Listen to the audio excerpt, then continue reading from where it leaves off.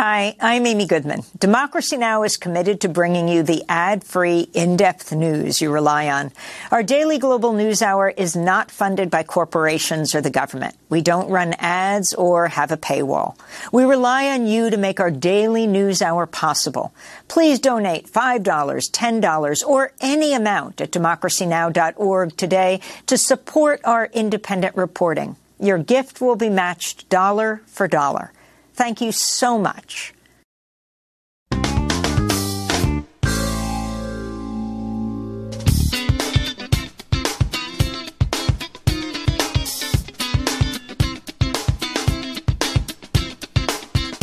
From New York, this is Democracy Now!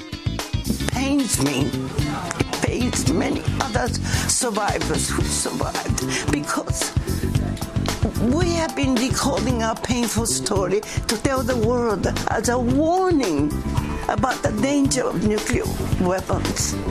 I want the world to wake up to the reality of this totally unacceptable reality. And I hope more people would stand up and say, we're not going to take this nonsense anymore. The G7 meeting in Hiroshima, Japan, has wrapped as the United States and its allies pledge more military support for Ukraine, including U.S. training on F-16 fighter jets. But G7 leaders failed to make progress on nuclear disarmament. We'll speak to a survivor of the 1945 U.S. atomic bombing of Hiroshima. Then the NAACP issues a formal travel advisory for Florida, saying the state under Governor Ron DeSantis has become, quote, hostile to black Americans. Meanwhile, PEN America and Penguin Random House have sued a Florida school board for banning books. We'll speak to the head of PEN America, Suzanne Nossel, and Professor Kelly Carter Jackson.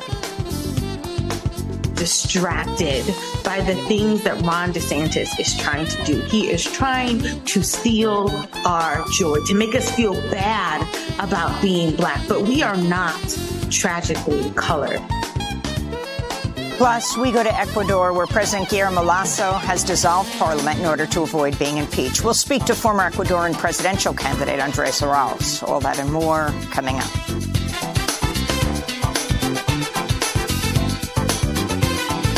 Welcome to Democracy Now!, democracynow.org, the War and Peace Report. I'm Amy Goodman. Ukraine's military says its forces still control parts of Bakhmut and are trying to encircle the decimated eastern city following claims by Wagner Group mercenaries they fully captured Bakhmut after months of bloody battles. Wagner says its forces will depart the city starting Thursday through June 1st, leaving Bakhmut to Russia's military. Over the weekend, President Volodymyr Zelensky appeared at the G7 summit in Hiroshima, Japan, where he said photos of Hiroshima after the 1945 atomic bombing by the U.S. reminded him of present-day Bakhmut. Zelensky also met with President Biden in Japan Sunday as Biden announced another $375 million in military aid to Ukraine. In a reversal, Biden said he'll now support training Ukrainian pilots on U.S.-made F-16 jets. It's not clear who would provide the jets, though Moscow already warned of enormous risks if Ukraine started using F-16s in combat. Biden said he received assurances the fighter jets would not be used by Ukraine over Russian territory.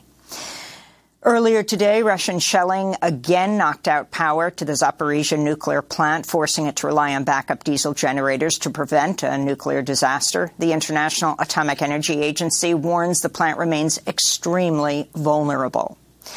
In Greece, the Conservative Prime Minister, Kyriakos Mitsotakis, celebrated after his New Democracy Party won over 40% of seats in Sunday's parliamentary elections, though he called for a second round to ensure an outright victory rather than forming a coalition government. The leftist Syriza party, which came to power on an anti-austerity platform in 2015, won just 20% of seats, while a progressive party led by former Greek finance minister Yanis Varoufakis failed to qualify for parliament. Mitsotakis, who came to power in 2019, ran on an anti-immigrant platform and touted his government's efforts to slow the arrival of asylum seekers on Greek shores. The New York Times reports a dozen asylum seekers from the Horn of Africa who arrived on the Greek island of Lesbos last month were rounded up and abandoned at sea in a clear violation of Greek and international law.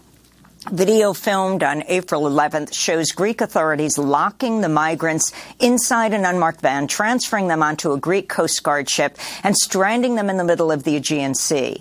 A 6-month-old baby was among those left adrift in an emergency inflatable raft. The Turkish Coast Guard eventually rescued the migrants. Officials from the European Commission in Brussels said they were concerned by the footage and called on Greece to, quote, fully respect obligations under the EU asylum rules and international law, including ensuring access to the asylum procedure. In the occupied West Bank, Israeli security forces shot dead 3 Palestinians during a military raid on the Balata refugee camp in the city of Nablus earlier today.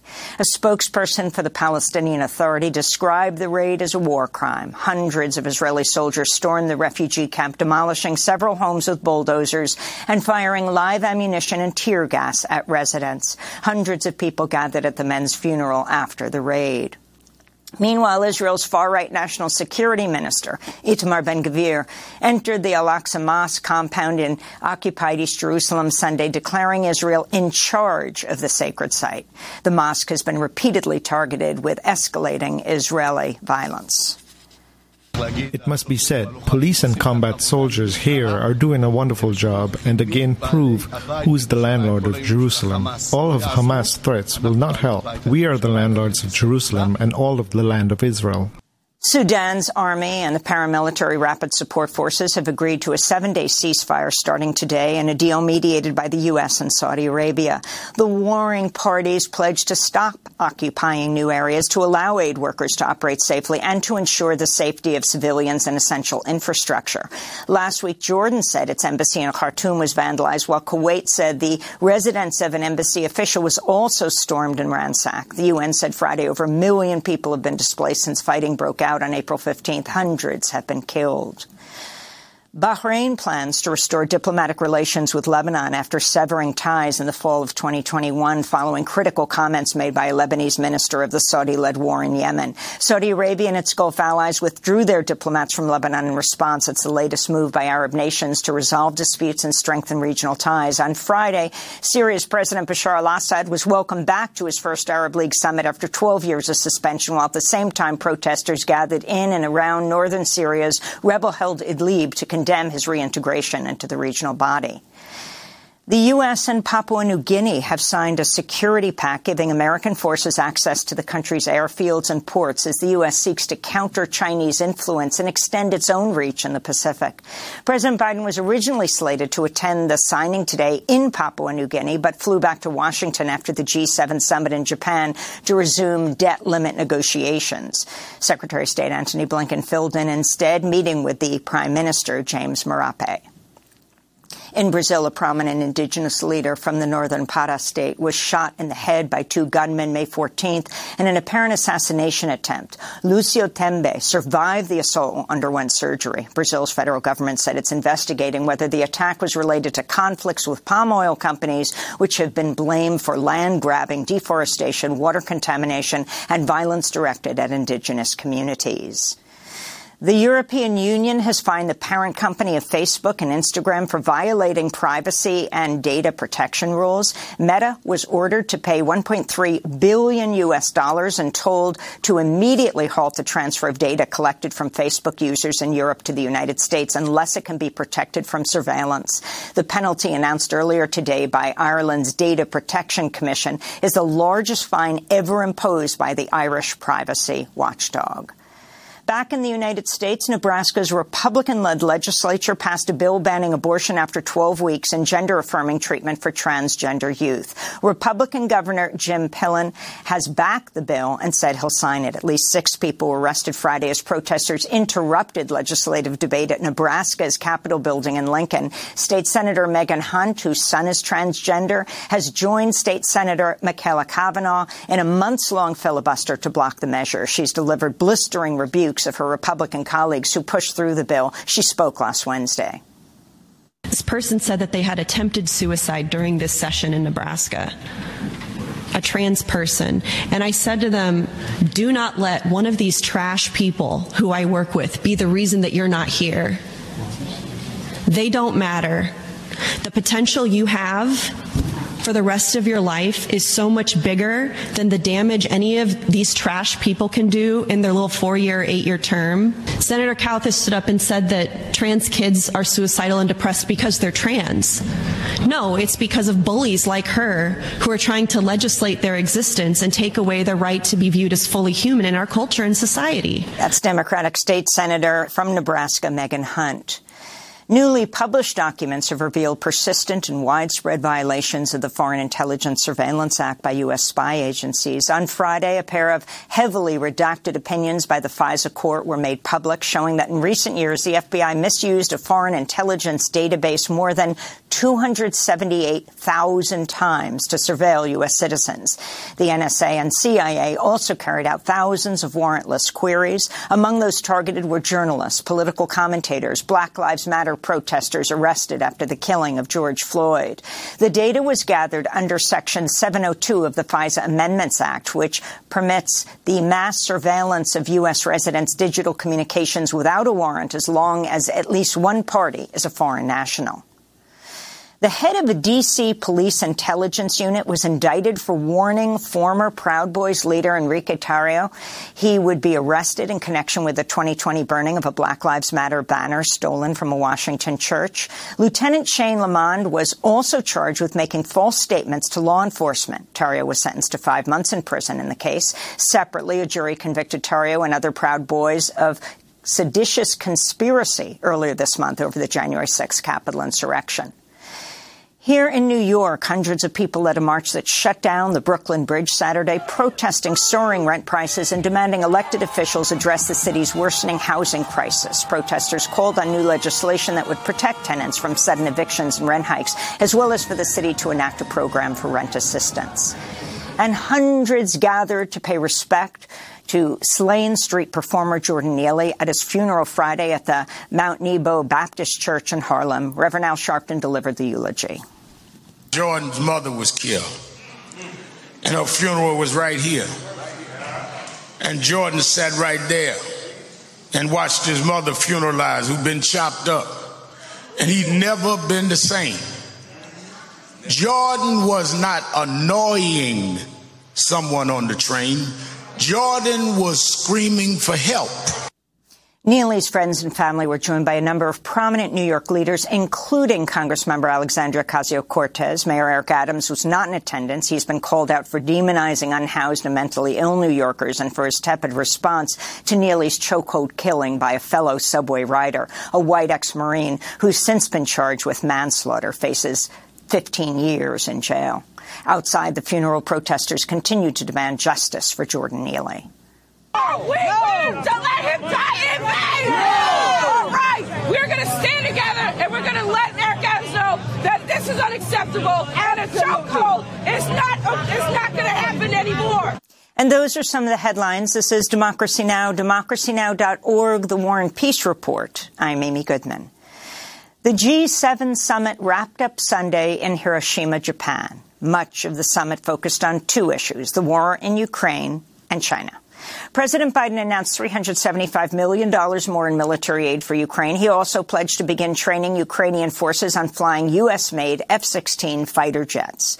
Biden did not offer to send any F-16s, but the U.S. has lifted its opposition to allies supplying the warplanes to Ukraine. Britain and the Netherlands have announced plans to work together to help provide Ukraine F-16s. President Biden spoke Sunday. You know, in my private meeting with President Zelensky after the G7 meeting, and with his staff, I told him the United States, together with our allies and partners, is going to begin training Ukrainian pilots in fourth-generation fighter aircraft, including F-16s, to strengthen Ukraine's Air Force as part of a long-term commitment to Ukraine's ability to defend itself. I have a flat assurance from Zelensky that they will not use it to go on and move into Russian geographic territory. But wherever Russian troops are within Ukraine in the area, they would be able to do that. Ukrainian President Volodymyr Zelensky, who attended the G7 in Hiroshima, thanked Biden for his support. We are very thankful. I think it will give us more strong positions on the battlefield. So we're very thankful that is a new package. I really didn't know the details, but I know that you gave us very big package during this year. It's more than 37 billion. My appreciations. We never forget. Thank you. While in Hiroshima, President Biden and other world leaders paid tribute to the victims of the world's first nuclear attack, the U.S. bombing of Hiroshima on August 6, 1945, laying wreaths at the Hiroshima Peace Memorial and planting a tree. But President Biden did not issue an apology for the attack. A group of anti-nuclear activists rallied on the streets. Japan and the United States are trying to conduct a war of aggression on China. I am protesting because I absolutely cannot accept the fact that they are in Hiroshima, a place where an atomic bomb was dropped, trying to hold a meeting to start a nuclear war. I'm absolutely against the war. I'm against using nuclear weapons. That is why I'm here. This summit is being held to prepare for a nuclear war, so we, the Union, need to do whatever we can to protest against it. We go now to Hiroshima, where we're joined by Setsuko Thurlow, who survived the U.S. bombing of Hiroshima in 1945 that killed about 140,000 people. She's devoted her life to nuclear disarmament and the ban treaty process. In 2017, she was chosen to accept the Nobel Peace Prize on behalf of the International Campaign to Abolish Nuclear Weapons, or ICAN. She's joining us on the phone from Hiroshima. It's great to have you back with us, Setsuko Thurlow. If you can respond to the G7 meeting and the outcome this weekend held in Hiroshima, where you are. Well, I came to Hiroshima from Canada, where I live. I wanted to be part of this whole excitement that the world leaders are coming to Hiroshima and to discuss the nuclear disarmament. And the people here are so excited, so happy to have the opportunity to give the leaders the opportunity to be with us, to be in the center of the calamity and catastrophe, and to have a profound encounter themselves with the meaning of the dawn of the nuclear age. And people had a great anticipation and excitement. They prepared for this with all kinds of recommendations to the leaders, but somehow their wishes were not fully listened.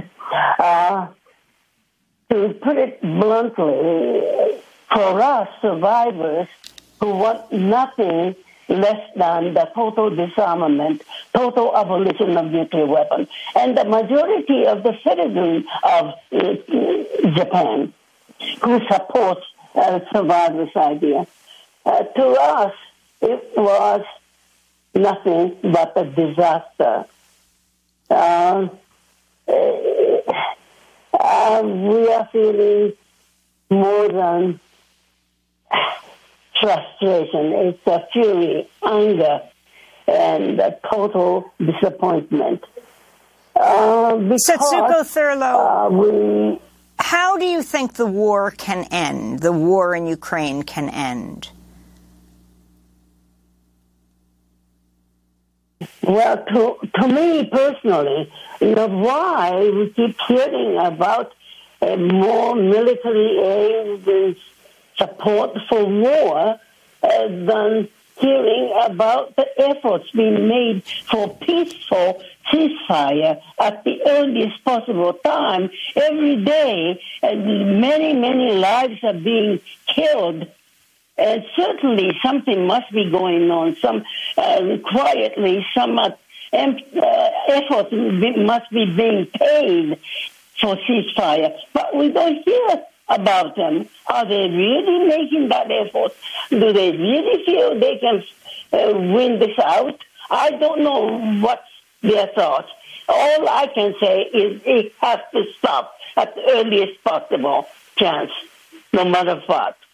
And finally, President Biden did not apologize for the atomic bombing of Hiroshima. And then, Excuse me, I didn't hear you. What did you President say? Biden did not. President Biden did not apologize for the U.S. dropping the atomic bomb on Hiroshima, then 3 days later on Nagasaki. Your thoughts?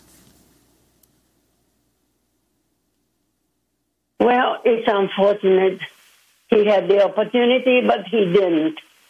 This time, too, in the joint statement or communique, it kept criticizing the Russians and Chinese or North Korea.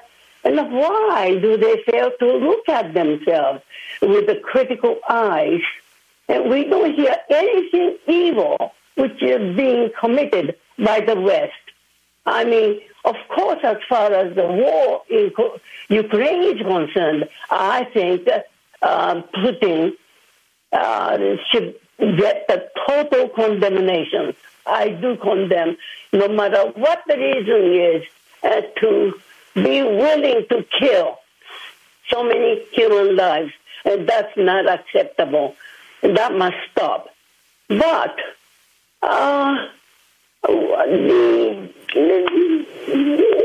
your question was whether the president should have.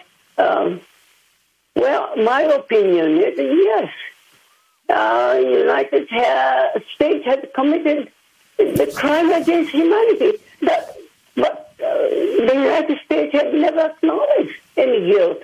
And well, this proves old saying, the victors write the history. The U.S. has been condemning Setsuko Russia's behavior. But, yeah.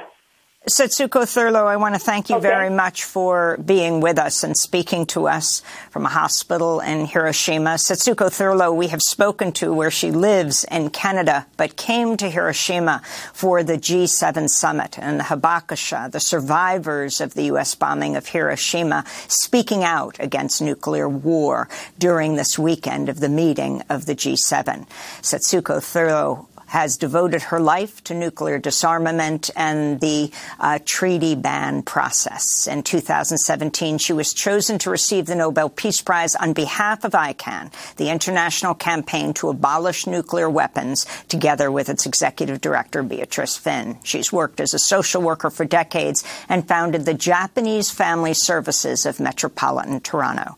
Next up, the NAACP issues a formal travel advisory for Florida, saying the state under Governor DeSantis has become hostile to Black Americans. Meanwhile, PEN America and Penguin Random House have sued Florida School Board for banning books. Stay with us.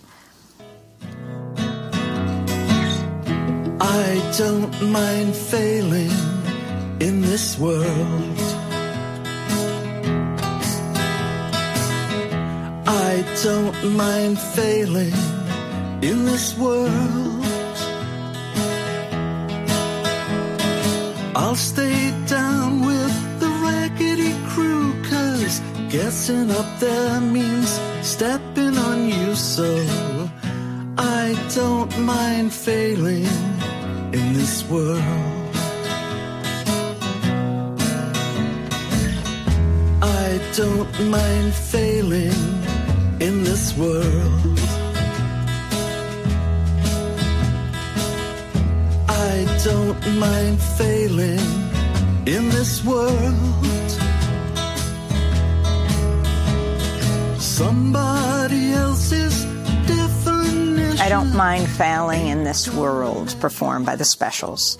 This is Democracy Now!, democracynow.org, The War and Peace Report. I'm Amy Goodman.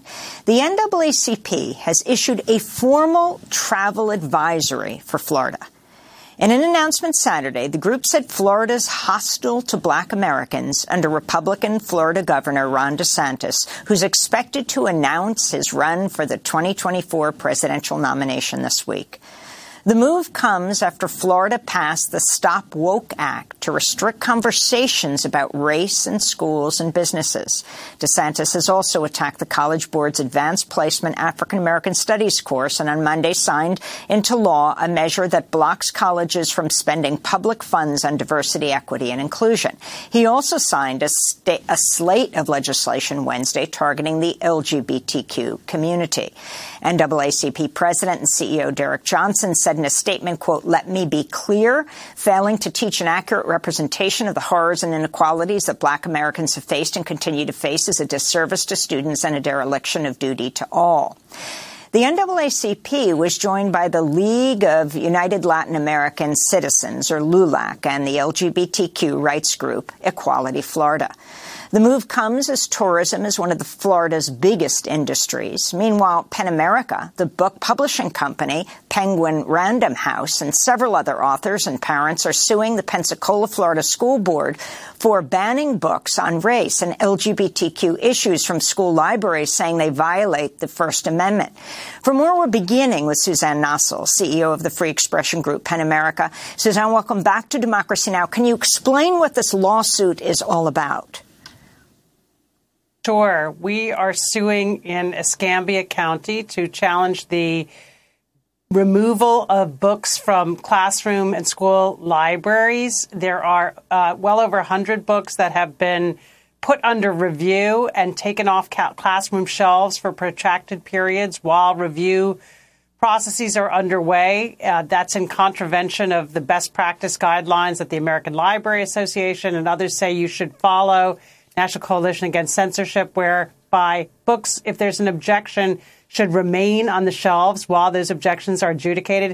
And then there are more than 10 books that have been banned entirely. And this effort disproportionately targets books by and about authors of color, LGBTQ narratives. And so we're bringing a challenge under both the First and the 14th Amendments to the Constitution. The First Amendment because these bans and removals violate children's right to read. And the 14th Amendment because they raise equality concerns when books are targeted based on the stories told, who's telling the stories, what the color or the sexual orientation of the characters. That violates our protections for equality in education. And so we're asking the school board to put these books back on the shelves and the court to vindicate children's right to read. Can you explain really what this Stop Woke Act says and how it allows for banned books? How specific is it? Or is it that the vagueness is what is so threatening?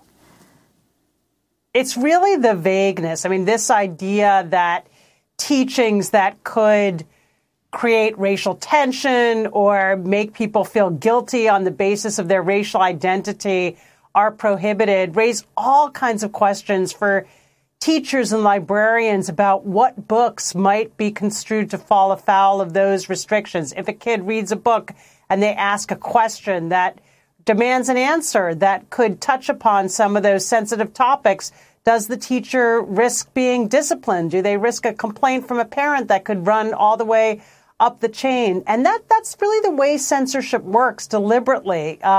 Vague laws that don't just pinpoint what specifically is out of bounds, but rather cast a broad chill, a pall on education. It's teaching our children that there are ideas and books that are so dangerous that they ought to be off limits, which runs counter to the very role and purpose of public schools in a democracy to be an incubator for citizenship, where you learn how to engage with all sorts of people, all sorts of ideas. From your press release, in Escambia County, nearly 200 books have been challenged. 10 books have been removed by the school board. 5 books were removed by district committees. 139 books remain restricted, requiring parental permission. You also write, children in a democracy must not be taught that books are dangerous. Talk more about the specific books that are banned and how exactly you plan to get these books back on the bookshelves. Yeah, sure. Look, it's a long list of books, and it's quite shocking to see things like Toni Morrison's The Bluest Eye or Judy Blume's Forever. You know, that's a book that I grew up with that, yes, was a little bit edgy in my time, but decades have passed. These are things that have been on the shelves that have been treasured by young people for long periods of time. Works of literature, Toni Morrison, a Nobel laureate in literature. So to ban her books, the idea that they have no value, no redeeming value for children is outrageous. There are also books like And Tango Makes Three, which is a story about same-sex penguins in the Central Park Zoo who that raise a baby penguin. And this is being objected to because it's seen as promoting LGBTQ lifestyles. Or Uncle Bobby's Wedding, about a child whose uncle gets married to a man. And so it's a real effort to both expunge books that are seen as contravening a very traditional, rigid conception of what family life ought to look like in America. And then books that are construed as sexually provocative. They're being labeled pornography, even though they don't bear any resemblance to the legal definition of pornography. So it's a painting with a very broad brush. And most of these objections have been brought by a single teacher in the school district. This is not a groundswell of parents who are raising these objections. It's a single individual. And on the basis of that, in many cases, as we outline in our complaint, the school board has overridden the considered opinion of its own review panel. So it has an empowered review panel of experts that it has designated to read books when there is an objection, to take a look and decide whether there is value for children, whether these books ought to remain in the classroom. And the pattern in Escambia that's so disturbing is a political override of that expert opinion. So their own designated panel is being brushed to the side, and politics and ideology are ruling the day. And it's interesting that you did this with Penguin Random House, a publisher. With the major textbook publishers, when they are told to take out certain things or their books will not be bought in a certain state, it's not like they produce books for every state. So when one state does this, it changes the reading material all over the country, right? It's not also just that Ron DeSantis is going to announce for president of the United States and so have that national impact. But it's that the publishers have to go with the lowest common denominator so they don't have to selectively publish books in each state. Well, that's right. And it's a real concern. States like Florida and Texas are large. They have huge school systems. They have market power. And so when they start to dictate what ideas need to be taken out of a history textbook, what episodes can be talked about? Can you talk about Black Lives Matter? Can you talk about the Black Panther movement? If they say no, that has repercussions. I think that's one of the reasons why we really all need to be concerned about this, whether you're on the left or the right. These are fundamental free speech issues. They're ideologically motivated, state-sponsored bans and prohibition on speech, kind of exactly striking to the heart of what the First Amendment gets at. And we all have a stake in it because, as you say, a ban in Florida can affect students all over the country when textbook manufacturers and book publishers become cautious. They start to worry. Who's going to object? Are these books going to be accepted? Are they going to get bought? Maybe we ought to be more cautious and circumspect about what we include here. And that, for an educational system that is supposed to prepare kids for a diverse society, a complex society, to be able to grapple with all sorts of ideas, narratives, and people, we're really doing them a disservice. I want to bring Kelly Carter-Jackson into this conversation, professor of Africana Studies at Wellesley College, author of the award-winning book Force and Freedom, Black Abolitionists and the Politics of Violence.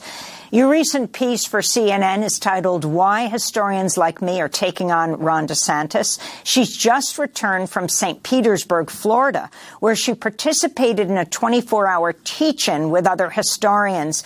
Can you talk about why you went to Florida for this teach-in?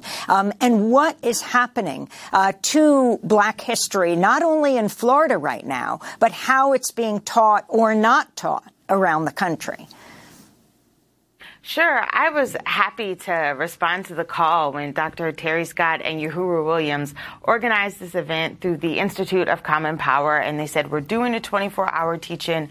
We want scholars and teachers and educators from all over the country to come to Florida to let people know that the stakes are high, that this matters, that all of our livelihoods are at risk when we think about the erasure and the marginalization that comes along with a lot of Ron DeSantis' policies. So as a historian, I know how much history matters. I know that the world that we live in today is shaped by the past, shaped by policy of the past, shaped by decisions people have made. And so it was really important for me to come and to teach. I taught at 11 p.m. at night. It went literally for 24 hours. There were people teaching at 2 a.m. and 4 a.m. And I took a course that I normally teach in about 12 weeks and shrunk it down to about 45 minutes and just talked about why Black history matters. And I went from the great Western kingdoms of Mali and Ghana and Songhai all the way up into the present and just talked about how meaningful African American contributions are, that we can't discuss major events, major turning points without talking about Black people, without talking about women, without talking about LGBTQ people. So it was so important to be there, and I'm glad that we did it. I really wanted people to get mobilized, to get educated first, but then take that education and let it empower them to really respond and react to what DeSantis is doing.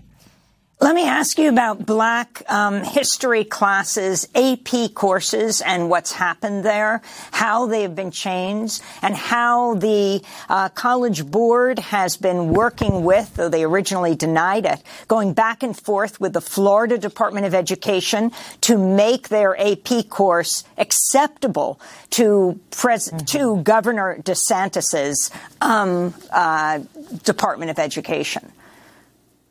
You know, it's a real battle because oftentimes African American history is taught like an elective. It's not taught as a core requirement. So when people see Black history, when they see, ethnic history as something that's tangential, as something that's maybe superficial, they don't see it as a requirement for going to college. They don't see it as a requirement as part of their K through 12 education. And so when the College Board put together this African American history course, they called on scholars from all over the country and said, help us shape this curriculum, help us show why it has value and meaning and what it can add to the students who take this course, what it can add to their intellectual and emotional learning. And so I was a part of that task force. A lot of other scholars were as well. And it was really disheartening to see how censored and chipped away the curriculum was. There were things like intersectionality that were not being able to be discussed, the idea of multiple oppressions and multiple intersections of one's identity. There were things about Black Lives Matter that were completely taken off the textbooks as well. And certain scholars and activists who were being marginalized or erased from the curriculum too. And this is a problem for us because you can't teach Black history without teaching these concepts, without talking about people like James Baldwin or Toni Morrison or Audre Lorde, or Kimberly Crenshaw for that matter. And so these things are still at play. We're still pushing to make sure that the curriculum is being taught, but these laws require a certain kind of savviness in order to get around some of these restrictions. And your response to Governor DeSantis, who's supposedly announcing for president this week, saying that Florida is where woke goes to die? Yeah, this is a real problem for me. I think that, I live in Massachusetts and I think people look at Florida and they're like, what are they doing there? This is crazy. But I'm concerned. I'm concerned that DeSantis will become, the proverbial Simon Says, that instead of creating these, wild and outrageous policy infrastructures in Florida, that he will take this to the entire country and that all of the country will look like Florida. And for me, that's really disturbing because it disempowers people. It makes people afraid of things that they ought not to be afraid of. I think that DeSantis is doing a lot of fear mongering and he's stirring up strife in people where I think there is not a lot of division. I think all people want their children to be educated, to have access to books to read, to be able to learn as much as they possibly can. All parents should want their children to be critical thinkers. And I think that DeSantis is really trying to push back hard against that. And I think it's going to have a backlash. I really think at the national level it is going to backfire.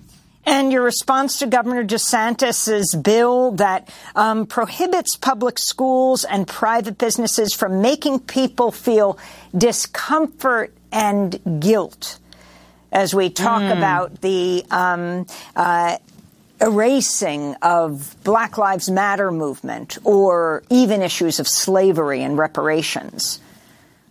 Even that is sort of absurd to me, because when I teach this history in my classrooms, certainly students feel a certain level of empathy, as they should, when we talk about things like slavery and segregation. But most importantly, I want them to understand the causes of this, the consequences of this, how we work to not repeat this anymore. I also think that if I'm talking about my own Black children, I would also want them to be taught in a way that does not make them feel small, that does not make them feel like their identity as an African American child does not matter. So we have to find ways to be more inclusive, not less inclusive, and talking about these histories that matter to all of us and that make America what America is. Professor Kelly Carter Jackson, you teach Africana Studies at Wellesley College. You're featured in the new Netflix documentary series called African Queens, Njinga, executive produced and narrated by Jada Pinkett Smith. This is the trailer. Born into an era of darkness, a warrior, a queen destined to lead. There are no slaves in my kingdom. She fearlessly defended her kingdom against European power. The king's under threat. The king is always under threat. Slavery threatened to decimate a continent. We're a people born running from extinction. Rising to become a beacon of light for her people. I have nothing to lose, which makes me dangerous. What do you want? Kind of power that will make a difference in my people's lives. Let's leave these new foreigners in no doubt who I am. Such a power move. It's such a boss move. Njinga was a mother of a nation, but she loved her country. And for that, she made great sacrifices. Njinga was the only African leader to be recognized by European rulers in power as a female king. I think of her as probably one of the greatest women warriors and women leaders this world has ever seen. All hail Queen Njinga!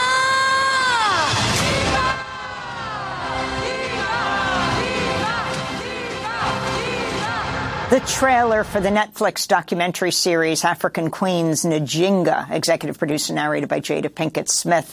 I spent last night watching this series, basically watching you, Professor Kelly Carter Jackson. It's an epic series, taking on everyone from Portugal to the Catholic Church. Talk about its significance and the concern that maybe children in this country would not be allowed to see it. Oh, man. First of all, I was so honored to be a part of that documentary. It really is wonderful, and I think it introduces Queen Njinga to the world. I think not a lot of people are familiar with African history, let alone specific kingdoms and rulers, and to know that Queen Njinga was a warrior king, that she was fighting off the Portuguese, that she was trying to protect her people from the institution of slavery, that she was doing this as a young woman, but even until her 60s and 70s, she's riding out into horseback, like fighting against the Portuguese. It is an epic story of her life and such a major contribution to understanding slavery and the slave trade and the Atlantic world. I realized that, if students can't get this in Florida in their classrooms, that Netflix is something that's readily available to a lot of people. And I hope that people will sit down and they will watch this and they will grapple with this history and they will want to learn more about African history because it's so important. It is not tangential. It's not superficial. That you have real people that are making incredible contributions to how we think about our own freedom and our own identity. And Queen Nzinga does that. And the fact that she's a woman and a Black woman and, is so courageous, the story really is inspiring. It's definitely violent. It's definitely not for children, I would say. But, if you have teenagers, if you have older children that you can, really talk them through this, I think it's a wonderful way of looking at this history and making sense of it. Well, congratulations on this series. And finally, I wanted to go to a very different topic with Suzanne Nossel. I wanted to ask you about the Russian-American journalist Masha Gessen, who resigned from your board, from the board of PEN America, after PEN America canceled a Russian writers panel at your World Voices Festival after Ukrainian writers threatened to boycott. I know this was a very difficult issue. Can you explain the decision? I need to correct you, Amy. So what happened was we have this annual World Voices Festival. We had two separate panels, one of Ukrainian soldiers coming from the front who were putting together with American soldiers who are also authors. And so that was one panel. And then we had a separate panel with Russian writers, including Masha, and two other Russian journalists, and one historian, one journalist, who we've actually brought here to New York to work on a project that was initiated by Masha and PEN America called the Russian Internet Archive, that archives independent media from Russia that was at risk of being destroyed once Putin cracked down on independent media so aggressively after the Ukraine war started. So we had these two separate panels. The Ukrainians had told us they couldn't be on stage in an event with Russians. Once they arrived here after the long trip from Ukraine, they made clear that they were not willing or able to be in an entire festival with Russians, even though it was a separate event, separate venue, that just the very fact that they were in the same festival posed a real problem for them. And it wasn't just an ethical objection, but rather a concern in terms of the visas that they had gotten that enabled them to get permission from the army to take leave and come here to the U.S. to bring their stories. So then we had a real dilemma about what to do with these two events that we very much wanted to host. And we proposed to both sides, could we go forward but rebrand the event, just call it PEN America instead of PEN World Voices, same venue, same participants, same time of day. That was our proposal, one approach that we took to trying to resolve it. The Ukrainians felt that would run counter to the permission they had gotten to leave to be part of this big festival. I think the Russians felt, and Masha felt, that it, they put it in an article in The Atlantic, that it was sort of being at a lesser table, and that felt uncomfortable. And so they actually made the decision to cancel. And they put it, I think, poignantly saying, look, it's difficult to discuss writing in exile, which is the topic of the panel, under the best of circumstances. And these were not the best of circumstances. So, with regret, we accepted that decision. And that's where things netted out. And, it's unfortunate. Masha was a valued trustee of PEN America for more than 9 years. We are grateful that Masha has indicated they will remain a PEN member and remain involved in this Russian independent media archive project, which is so important. Yes, as the award-winning writer Masha Gessen told The Atlantic Monthly, I felt like I was being asked to tell these people that because they're Russians, they can't sit at the big table. They have to sit at the little table off to the side.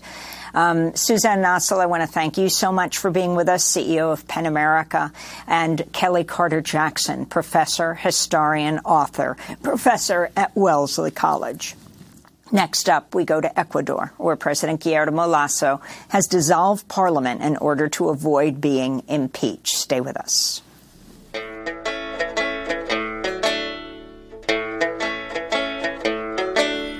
Why are there so many songs about rainbows?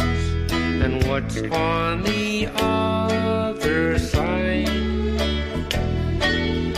Rainbows are visions, but only illusions, and rainbows have nothing to hide.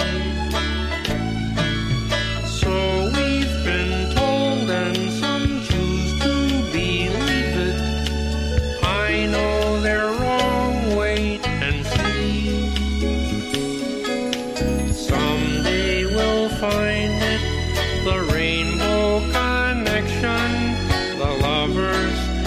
dreamers and me.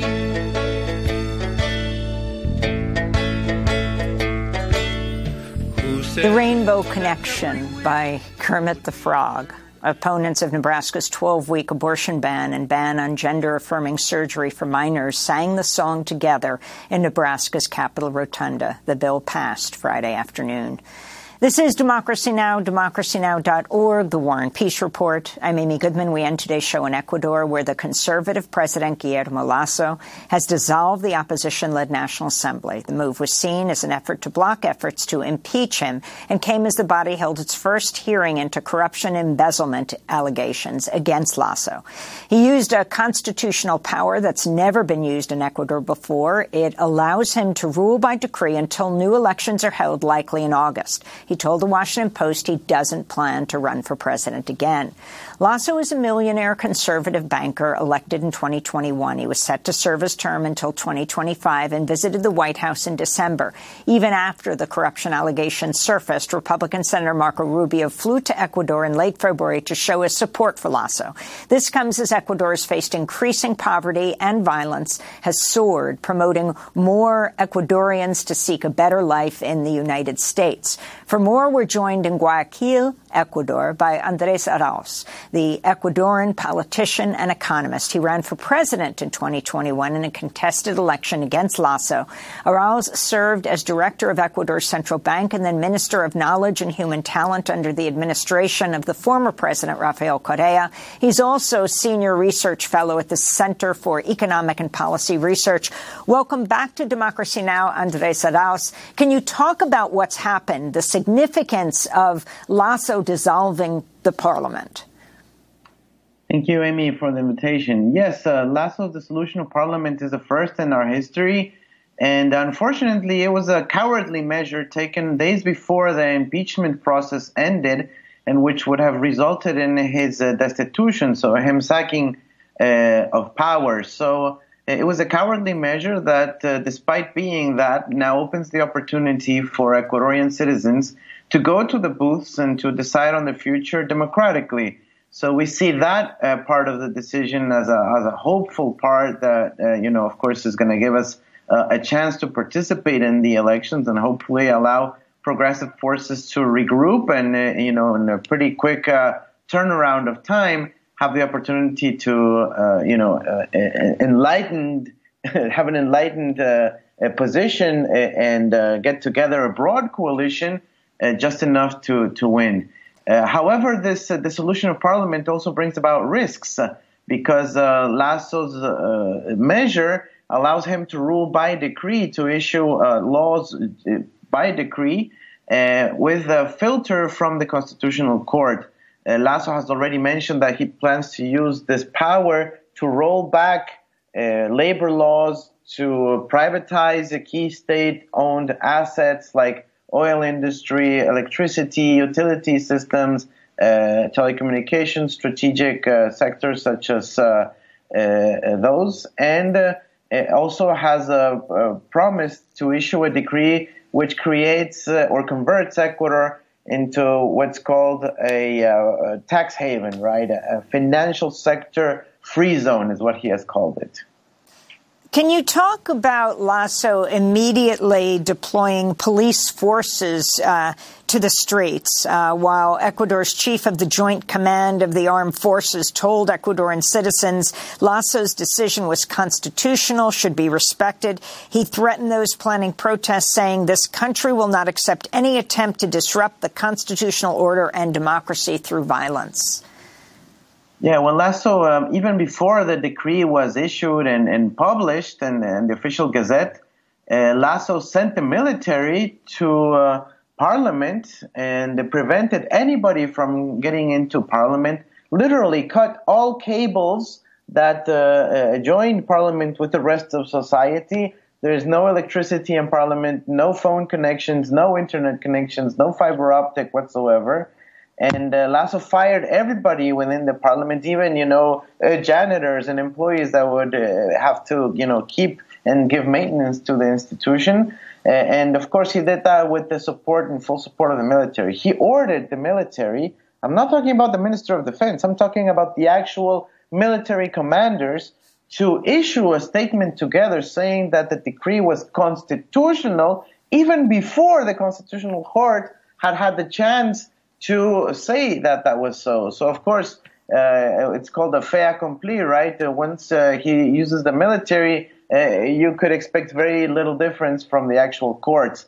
So, unfortunately, that was an authoritarian measure taken by Lasso, and now the democracy is also at risk because together with the military, on the same day of the dissolution of parliament, he used the prosecutor general to sack 3 out of the 5 members of the Judicial Administrative Council and started actions to also remove from their positions the Citizens Participation Council, which in Ecuador has a very important role, which is designate the authorities for the Electoral Commission. So we are a bit scared in Ecuador that Lasso might use this the force and the prosecutor general to remove opposition politicians from power and from key posts. So can you address two things? Many human rights activists are deeply concerned that this power to govern by decree could open the door for even more human rights violations. For example, using terrorism laws to target indigenous groups that might oppose him. And what do you anticipate will happen in the next 90 days before the snap elections that now apparently Lasso says he will not run for president in? Are you planning to run for president in these August elections? And how are people preparing for this? Well, these snap elections definitely take everyone by surprise. Political parties are trying to quickly organize themselves into coalitions. What I have said is that more important than my name or than anybody's name, we need to make sure we have a broad coalition. In 2021, we lost because we weren't able to attract, around 20-30% of the populations in the Ecuadorian highlands that voted a no vote, so they spoiled their vote. We need that to actually become a proactive vote in favor of democracy, in favor of opportunities, in favor of a progressive agenda, and that's what I'm focusing my energies on. Now, obviously, derived from that process, there's political leadership that's being built, and we'll see whether that coalition decides on my name as a possibility. However, I'm willing to support anyone that comes out of that historic process. There are threats, and we're not so sure that this will be a swift electoral process. We see that Lasso has leaned on the military, on the judicial, to try to pressure different authorities. And we see a lot of negative signs with respect to the possibility of perhaps putting a lot of, Lasso dragging his feet with regards to the budget for the electoral process, for example, and stuff like that may complicate the electoral process. I mentioned that Senator Rubio was supporting Lasso. Also, the Biden administration has supported him despite the accusations of corruption. Lasso is very wealthy, much of that wealth stored in U.S. trusts, LLCs. Is that correct? How does this work? And what are you calling on the Biden administration, how to recognize this president who has dissolved the National Assembly? Well, we see that the U.S. has given a lot of support to Lasso, the person, not Ecuador, the country, not the Ecuadorian people. During Lasso's government, for example, most of the vaccines that were provided to Ecuadorian's population actually came from China. Lasso asked the U.S. to sign a free trade agreement, and that didn't happen. He actually signed a free trade agreement with China. So what we see is a U.S. policy directed only basically on the security sphere by sending plenty of intelligence officials and equipment now operating even from the Galapagos Islands, while the Ecuadorian people have not received any benefits in terms of the treatment of Ecuadorian migrants in the U.S. or Fulbright scholarships or better trade opportunities and so on. And unfortunately, what we see is part of the Biden administration, and especially certain high-ranking senators in the U.S., supporting Lasso personally. Lasso has immense wealth of probably $500 million now in the U.S., stashed in trusts in South Dakota, also in real estate and shady properties in South Florida. a certain LLC structure that, doesn't is not very transparent, but which is, hundreds of millions of dollars worth. And we now see that these properties that he owns, even, he owns an offshore bank in Panama as well, are in violation of Ecuadorians' law that prohibits government officials from having property in tax havens. We have to leave it there. Andres Arauz, Ecuadorian politician and economist, and we'll post a Spanish interview at democracynow.org as well. I'm Amy Goodman. Thank you so much for joining us.